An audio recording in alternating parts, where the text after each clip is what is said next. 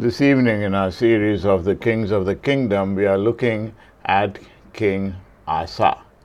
King Asa. Now, Asa, by the way, means a healer or a physician or a doctor.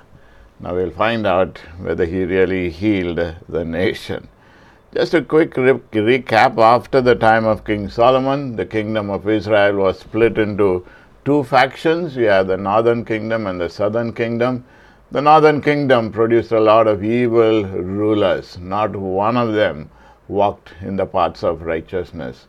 Although the southern kingdom had its share of bad kings, which ultimately led them into captivity in Babylon, they also had a number of godly leaders, and Asa was one of them for most of his life.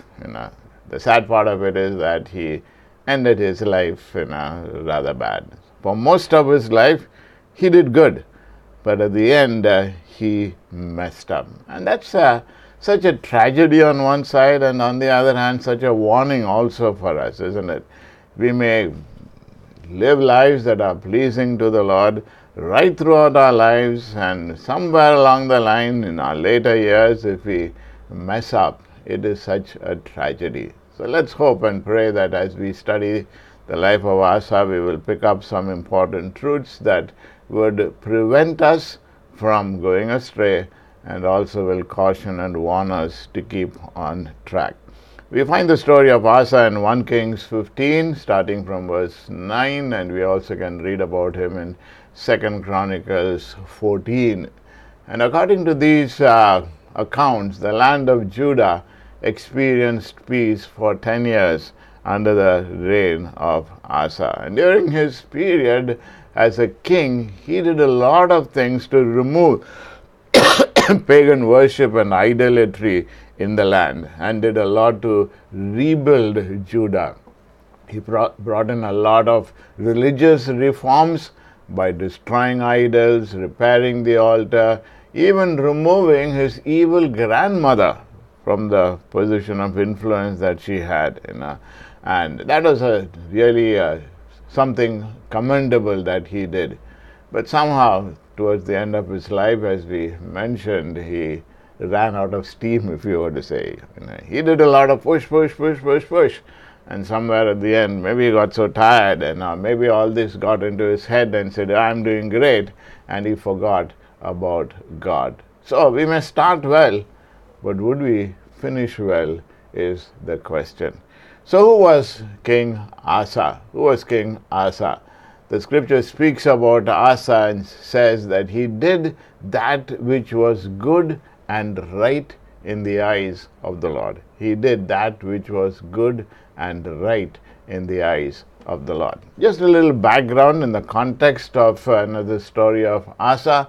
If you notice, during Abijah's reign, Abijah waged war against the northern kingdom, just like his father Rehoboam. He did not follow in the paths of righteousness, and Abijah, with the help or influence of Maacah, the grandmother, scattered idols throughout the kingdom and had a lot of cult practices. And this also included a shrine to Asherah, which was a tribute to the Canaanite goddess.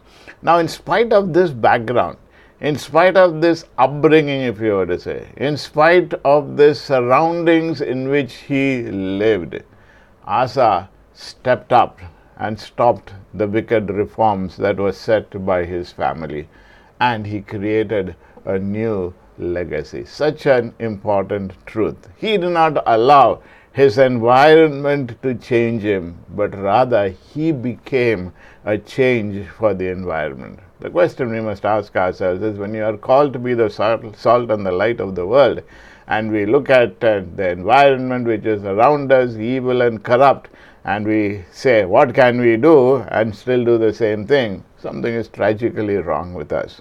God has called us to be change agents. And from Asa's life, we recognize that it is a possibility. In the midst of pagan background, in the midst of evil influences, to make a change. And that's what Asa did. So although Asa did start off well, he finished his race with a fizzle. It just, suddenly just all went haywire, and then he forgot God. We'll come to that, and in the end, if you notice, it's such a tragedy. Even when the prophet comes and warns him, he puts him in prison, and then he becomes even more harsh to his subjects. Not the Asa that we know about during all his life.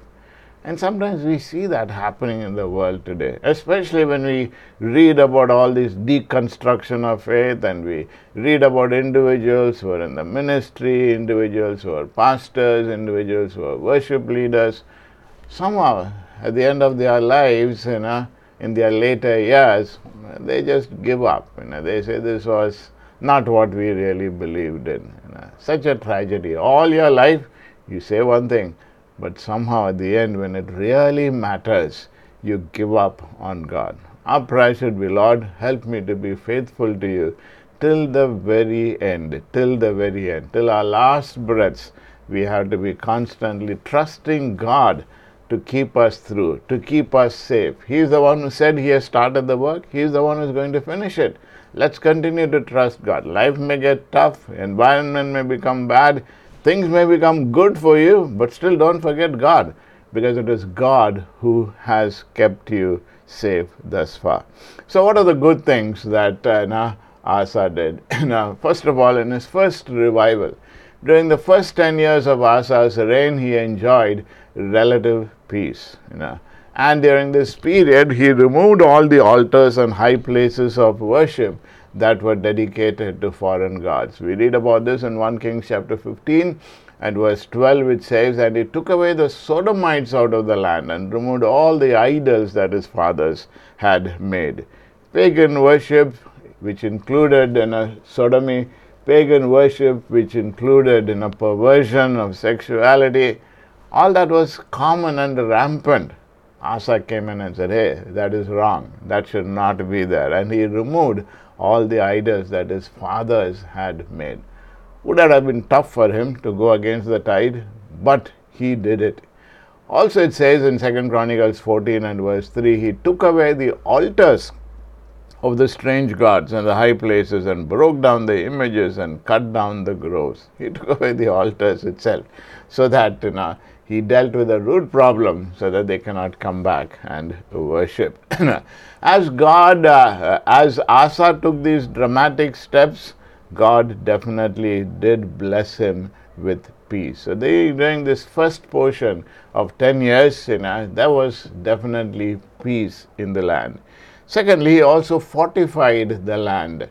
2 Chronicles 14 and verse 7 says, "Let us build these cities and make about them walls and towers, gates and bars, while the land is yet before us, because we have sought the Lord our God." We have sought him. He has given us rest on every side. So they built and prospered. Look at the sequences over here. He says, "Let us build these cities and make them walls." Why? Because we have sought the Lord. And because we have sought the Lord, he has given us a rest. So since he has given us a rest during this period, let us fortify ourselves.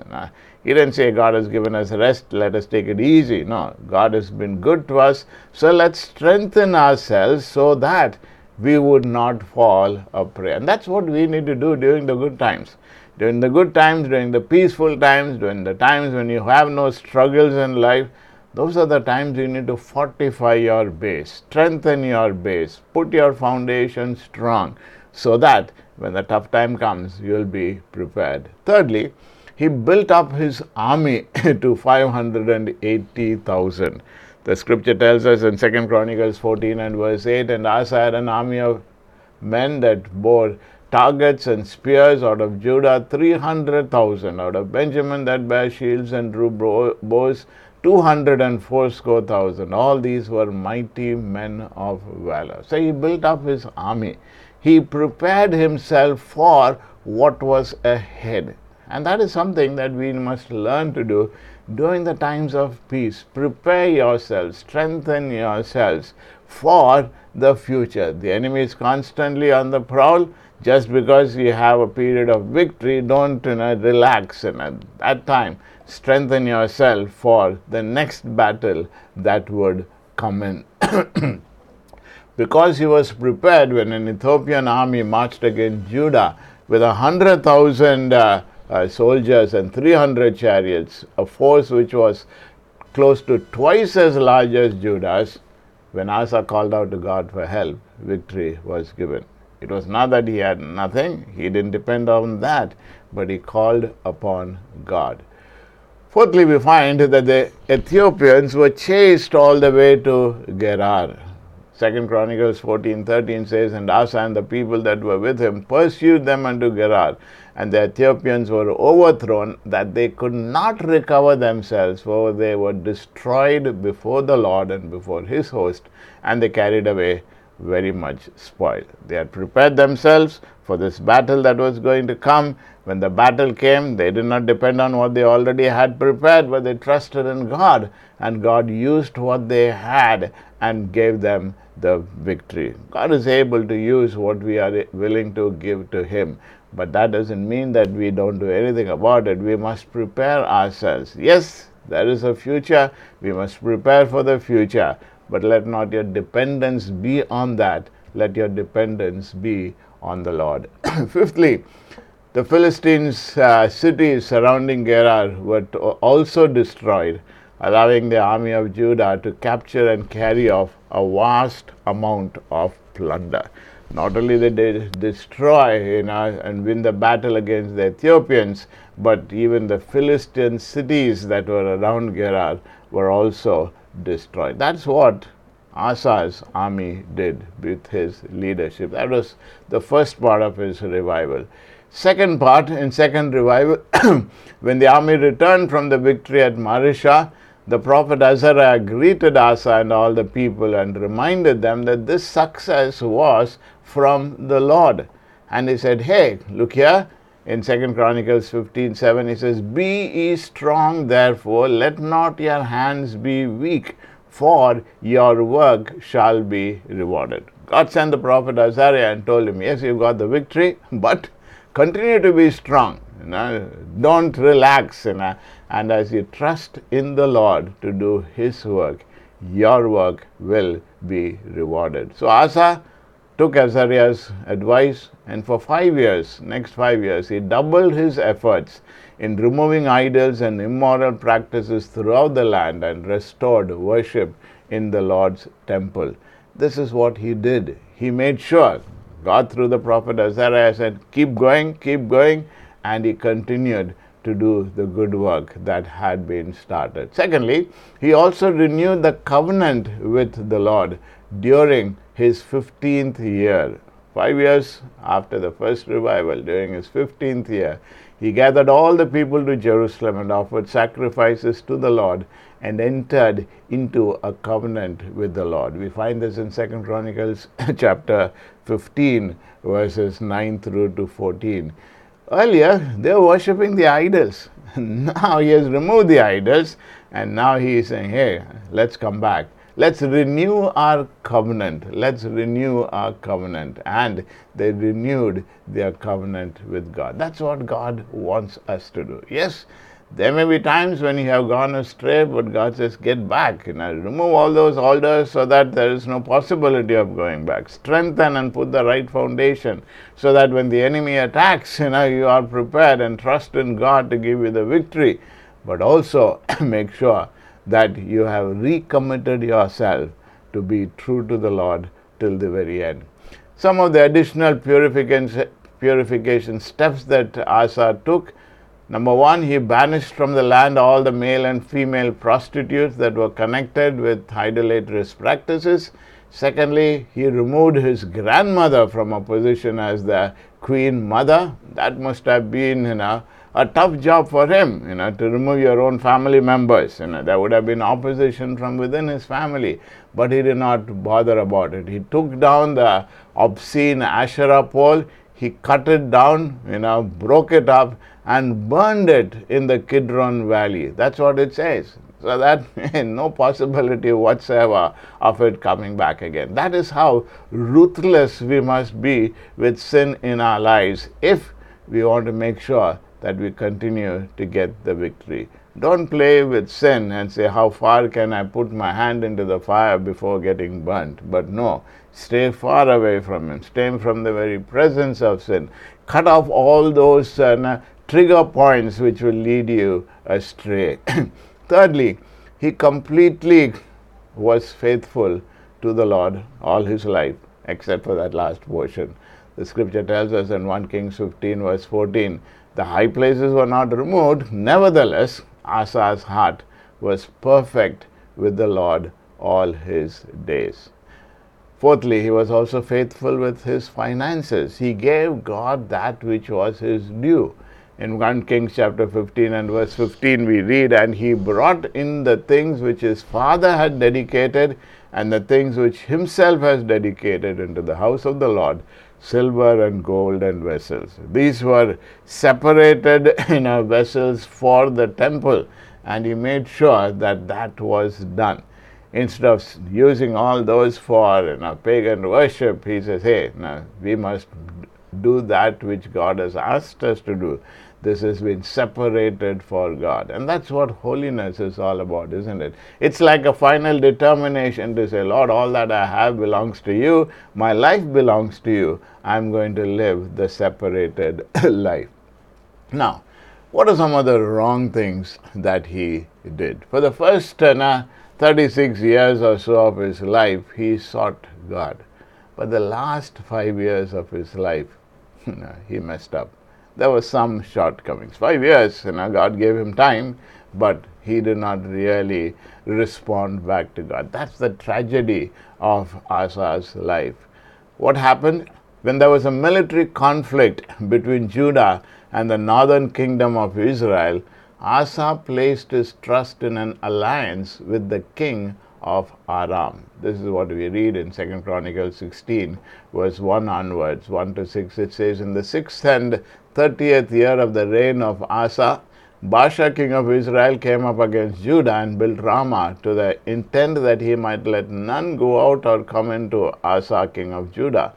Then Asa brought out silver and gold out of the treasures of the house of the Lord and out of the king's house, and sent to Ben-Hadad king of Syria that dwelt at Damascus, saying, this is a league between me and you, as there was between my father and your father. Behold, I have sent you silver and gold. Go, break your league with Baasha king of Israel, that he may depart from me. And Ben-Hadad listened to King Asa, and sent the captains of his armies against the cities of Israel, and they smote Aion and Dan and Abel-Maim and all the store cities of Naphtali. And it came to pass, when Baasha heard of it, that he left off building of Ramah and let his work cease. Then Asa the king took all Judah, and they carried away the stones of Ramah and the timber thereof, wherewith Baasha was building, and he built there with Geba and Mizpah. Here's the tragedy. Baasha comes in to try and put a siege around Asa. Asa, instead of trusting God and saying, God, here's this guy trying to do this to me. I want to trust you to give me the victory. As God had given him the victory earlier against the Ethiopians when they came against him. He should have trusted God. But what did he do? That which he had kept for God, the vessels, the gold, the silver, he says, I will take this and give it to Syrian king so that he will stand for me. In other words, he used that which belonged to God, which was separated for God. He did that. That was a good thing, to be separated. But he took that now. This was the bad thing. He gave that as a bribe, if you were to say, to this king of Syria and says, hey, look here, this guy is troubling me. I'm giving it so much so that you would stop him. And that's what the king of Syria did. It was a good sum. And he says, okay, I will take the deal. Now that is something that was wrong on Asa's part. We really don't know why he did that. He could have trusted God. He should have trusted God. He should not have trusted in the things that did not belong to him and take that and give it. And even if it did belong to him, to give that as a bribe and say, hey, look here, I'm giving you so much, please this guy, keep this guy off my shoulders.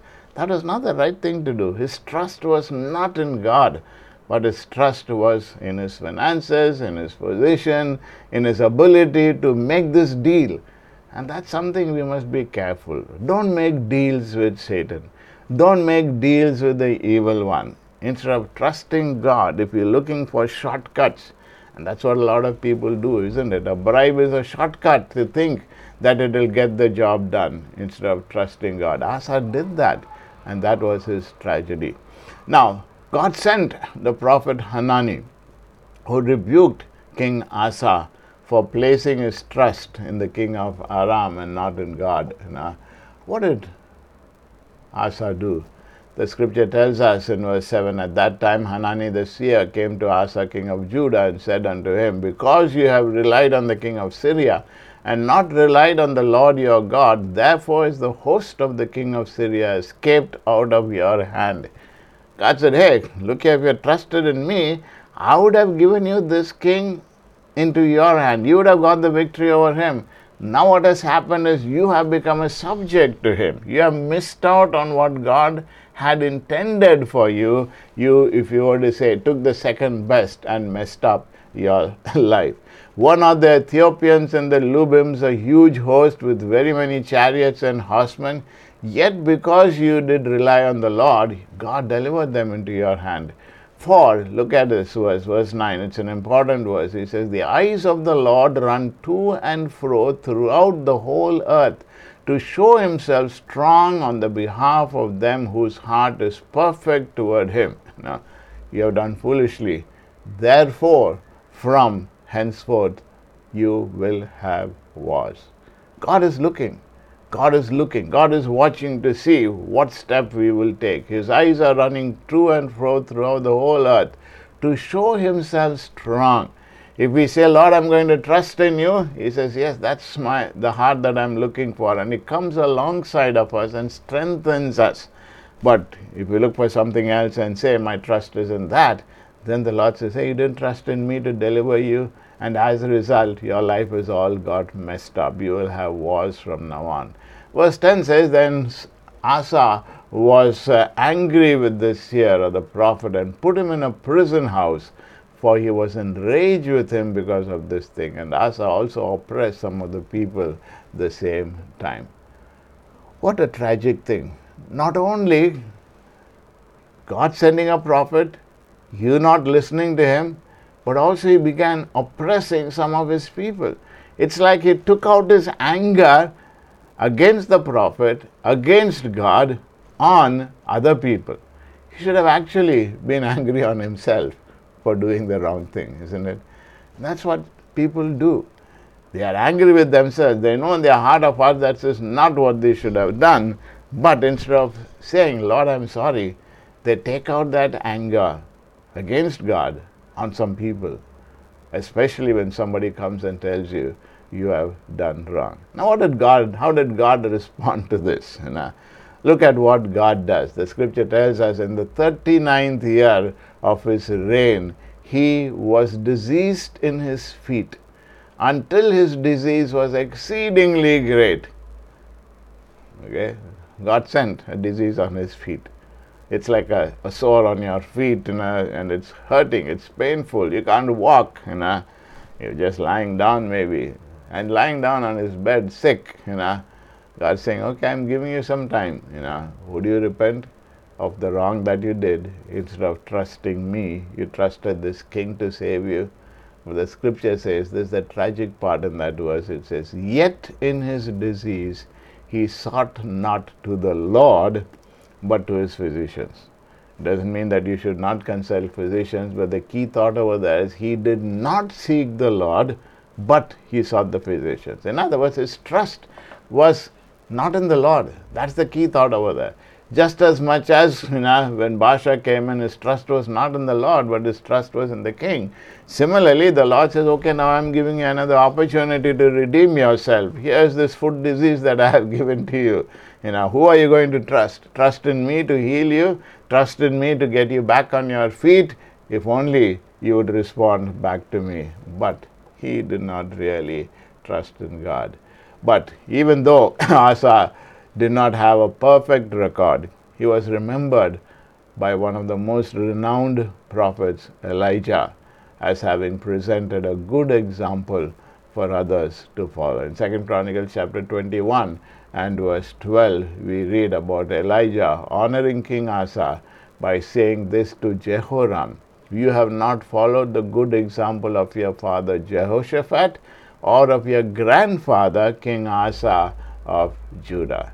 So, there's something good. He did leave a good legacy behind that people remembered him later on, but his ending could have been so different, if only he continued to trust in God. And that is something that we must constantly pray. Lord, let my later years be the best years. Lord, let my later years be not years in which I will fall away. Let my later years may not be that time in which I am giving up my grip on you. That should be our prayer all the time. The Lord has started, He is the one who is going to finish it. Yes, we will go through tough times in life, but let's hold on to God, because He is the one who will never leave us nor forsake us. What are some of the character lessons that we can learn from Asa's life?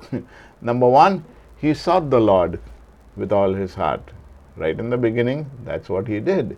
In 2 Chronicles 15, verses 1 and 2, we read how the Spirit of God came on Azariah, the son of Oded, and he went out to meet Asa and said to him, "Listen to me, Asa, all Judah and Benjamin, the Lord is with you when you are with him. If you seek him, he will let you find him. But if you forsake him, he will forsake you." Strong words. Asa listened to this the first time. So the first 5 years, there was great peace. He was able to do exploits for God. If you seek him, he will let you find him. But if you forsake him, right, as he did in the later years, even though God did give him an opportunity, that was the tragedy where he refused that help from God. Secondly, we learn this important lesson that he confessed sin where it was. Whether it was in the people, whether it was in his life, the revival starts off, first of all, a change starts off, first of all, when you recognize that what you're doing is wrong. The idolatrous practices are wrong. They must be removed. The scripture tells us in 2 Chronicles 15, verse 3 onwards, "For many days Israel was without the true God, and without a teaching priest, and without law. But in their distress they turned to the Lord God of Israel, and they sought him, and he let them find him." Look at all these phrases. They sought, and God allowed them to find him. And that's what God promises. You seek him, the Lord will let you find him. In those days there was no peace to him who went out, or to him who came in, for many disturbances afflicted all the inhabitants of the land. There was a lot of chaos, but in their distress they called out to the Lord. They sought him. They recognized what they had done was wrong, and as they called out to God, God gave them the victory. Thirdly, he had the courage to obey God's word. 2 Chronicles 15 and verse 7, the prophet Isaiah, who encouraged Asa to be strong and do not lose courage, for there is a reward for your work. He was strong. He did not lose his courage, even if it had to be removing his grandmother, even if it had to be breaking the Asherah pole that she herself had made. Family issues, no problem. He was willing to stand firm. Fourthly, he acted with courage to initiate changes. Change is always difficult. If you have been in any leadership anywhere, you will find that change is always difficult. People don't want change. People want to do the same old things, even though it's a messed up life. Change is difficult. But we read in 2 Chronicles 15, verse 8, "Now when Asa heard these words and prophecy which Azariah the son of Oded the prophet spoke, he took courage, removed the abominable idols from all the land of Judah and Benjamin, from the cities which he had captured in the hill country of Ephraim. He then restored the altar of the Lord, which was in front of the porch of the Lord." He brought about change. Change requires two things. Repentance requires two things. One, to remove something, and then to put on something else. Put off and put on. He removed all those pagan idols and brought them back into the right change of worshipping the one true God. Fifthly, he led the people in atoning for their sins. He brought back worship. 2 Chronicles 15 verses 9 to 13 speaks about how they sacrificed to the Lord that day 700 oxen and 7,000 sheep from the spoil that they had brought. And they entered into a covenant relationship. And he brought back worship, that which they had forgotten. He brought back true sacrificial worship that the Lord wanted. Sixthly, he led the people in a vow of obedience. And as they did this worship together, we find in 2 Chronicles 15, 14 and 15, they made an oath with the Lord, with shouting, with trumpets, and with horns. All Judah rejoiced concerning the oath, for they had sworn with their whole heart, had sought him earnestly, and he let them find him. So the Lord gave them rest on every side. They renewed their covenant. There was a change.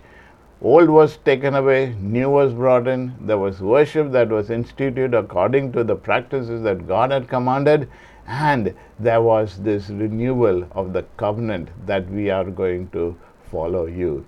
Seventhly, he also took partial steps in removing influences that would cause a relapse into sin. He removed Maacah, the mother of King Asa, from the position of queen mother, because she had made this image of Asherah. He also kept some. Verse 17 says, the high places were not removed from Israel. Nevertheless, Asa's heart was blameless. Certain things he removed, he took a stand. But certain things he still kept. And as a result, when he keeps some things, when you keep a little and say it's okay, you find that little, that inch that you give would take your whole life again. That's the tragedy of Asa. Now, Asa went through 5 different tests, and let's check up whether he passed or failed on these tests. The first test was idolatry. There was a lot of idol worship in the land. Did he pass that test? Yes, he passed that test because he removed all the idols. He removed all the idols, and he said, hey, look here, what you're doing is wrong. And as a result, idolatrous practices were removed from the land. So first test, he passed. Second test was the invasion from the south. On the surface, it appears that he didn't stand a chance. But he cried out to God. The Ethiopians, when they came in, he cried out to God. And the scripture in that prayer that he makes before God, he refers to God 10 times, calls out to God. In other words, he says, God, you are the only one who can help me in this. And when he cried out to God, this type of faith defeated the Ethiopians. So yes, when the invaders came in the first time, the Ethiopians, he trusted in God and he got the victory. So he passed that test. Third test was reformation and revival. Okay, this one was not so hard. All that he had to do is keep doing what he was doing. First 5 years of revival, things were doing great. Isaiah the prophet comes and says, be encouraged. If you do this, your work will be rewarded. All that he had to do was to keep doing that which he was doing. Okay, and that's so important, isn't it? To keep on pressing on. Sometimes we say, I've been pushing. How long should I push up? Let me relax. And when you relax and think, I'm entitled to a freebie, I'm entitled to a little allowance, I'm entitled to a little relaxation, that is where the enemy gets in. So don't do that. Keep pressing on. Asa, if you were to say, passed on this portion of it, especially in this second half after those 5 years, the next 15 years, he did push and kept pushing hard. But when it came to the last 5 years of his life, test number 4 was the invasion from the north. When Asa took that quick and easy solution of paying the bribe to the king of Syria and says, hey, I want to trust in you, you keep me safe, and that is where he failed the test. God wants to fight our battles for us. We can either make a deal with the enemy and say, I want a little comfortable position, or we can trust in God and allow him to give us the victory. Instead of trusting in God, he opted for the easy way out, and that's why he failed that test. The final test that he had was bad feet. When God said, okay, I'm giving you this final test, you failed the previous test, let me give you a retest, whether you're going to trust in me or not. He put a sore on his feet. Painful? Yes, but did he learn that lesson? No, he didn't learn the lesson. Instead of trusting in God, he cursed God, or he put the prophet who told what he was doing was wrong into jail. He did not listen to God or the prophet, and that's why he failed that test as well. So if you were to give him a grade, maybe you can give him a B plus or an A minus, but definitely not an A plus. But you can say maybe he did pass the exam, because we find that he did leave a legacy. He did leave a legacy. 2 Chronicles chapter 20, verses 31 and 32 tells us about his son Jehoshaphat, who was just like his dad Asa, and he followed the Lord. So at least that much he did good. He left a godly legacy, not like the previous kings, but he left that godly legacy. Yes, there were some areas that Jehoshaphat also did, like his father Asa, where he made foreign alliances instead of trusting God completely. But in a lot of ways, Jehoshaphat also was a good king. So in that sense of the term, yes, he passed, but he did not really get an A+. What are some practical lessons that we can learn from Asa this evening? A couple of important lessons. Number one, when God evaluates a person, he looks at the overall direction of his life. Though Asa at times failed miserably, deep down in his heart, he had a heart for God. Deep down in his heart, he wanted to follow God, and that's why he is remembered as one of Judah's good kings. When you think of David and we say he was a man after God's own heart, it doesn't mean that he did not do any wrong. Yes, he did wrong, but he turned back to God. But Asa, he did wrong. Unfortunately, the scripture does not tell us anywhere where he turned back. But God knew his heart that was there right in the very beginning. And that's what God's evaluation system would be. Yes, final score, we do not really know just before he died whether he asked for forgiveness. The scripture does not give us any clue on that. But the principle here is when God evaluates our lives, he looks at our heart. Where are we headed? What's our heart looking for? And that is why through the prophet Ezekiel, God does give us this good word about Asa later on. Secondly, as we grow older, our early success may cause us to become self-reliant instead of God-reliant. And something like that could have happened in Asa's life. And it can happen to any of us when we become spiritually complacent. Oh, I've been doing well. I look at that person, he has messed up his life, but I'm doing well. All these years, God has been faithful, I have been faithful, no problem. Take care if you become self-reliant. Constantly our prayer should be, there but for the grace of God go I. If it was not for God's grace, we would not be there. We would have gone off long time back. We would have gone off track long time back. It is not because of us, because of His grace. So let's be God-reliant always, not self-reliant. Thirdly, the smallest seeds of spiritual compromise may lead us to a bitter harvest, not only for us, but for those we love as well. Asa did a lot of things right, but he didn't pull down all the high places, and that would lead to further trouble in Judah in the years following his death. Today's compromise may lead us to tomorrow's defeat and to a disaster the day after tomorrow. So let's be careful. It is the little things that matter much.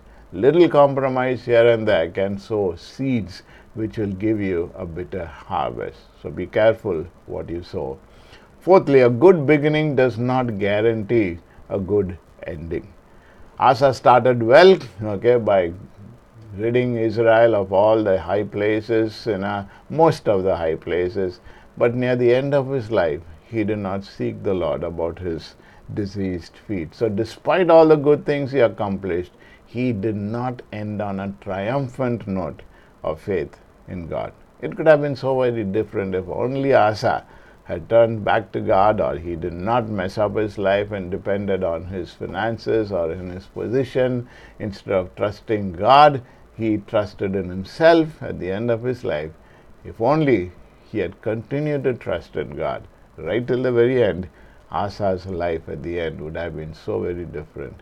Fifthly, God is still looking for a few men and women whose hearts are fully committed to him. And this is the challenge to each of us today from Asa's life, where the scripture tells us in 2 Chronicles chapter 16 and verse 9, the eyes of the Lord range throughout the earth to strengthen those whose hearts are fully committed to him. The eyes of the Lord are looking to and fro, searching throughout the earth to find out whose heart is fully committed.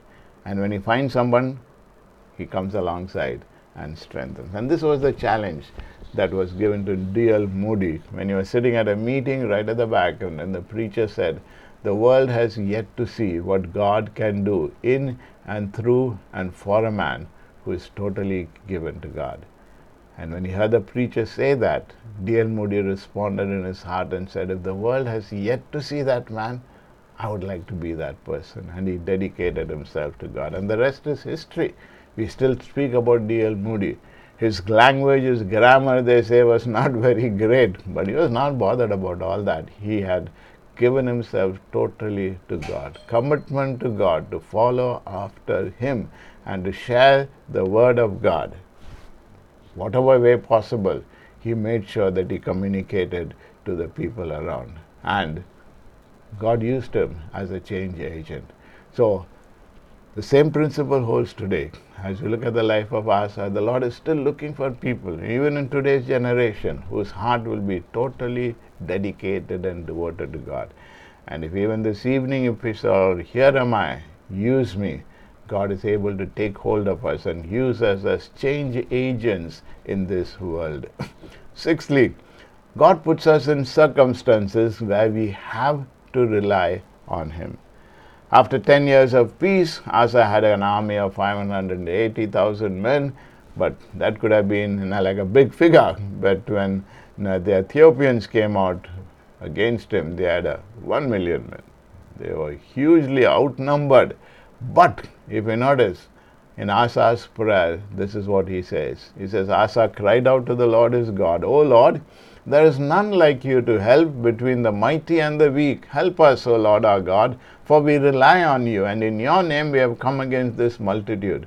O Lord, you are our God. Let not man prevail against you. So the Lord defeated the Ethiopians before Asa and before Judah, and the Ethiopians fled. His prayer in 2 Chronicles 14, verse 11 onwards, it's such a beautiful prayer, where he cries out to God, there's no one like you, Lord.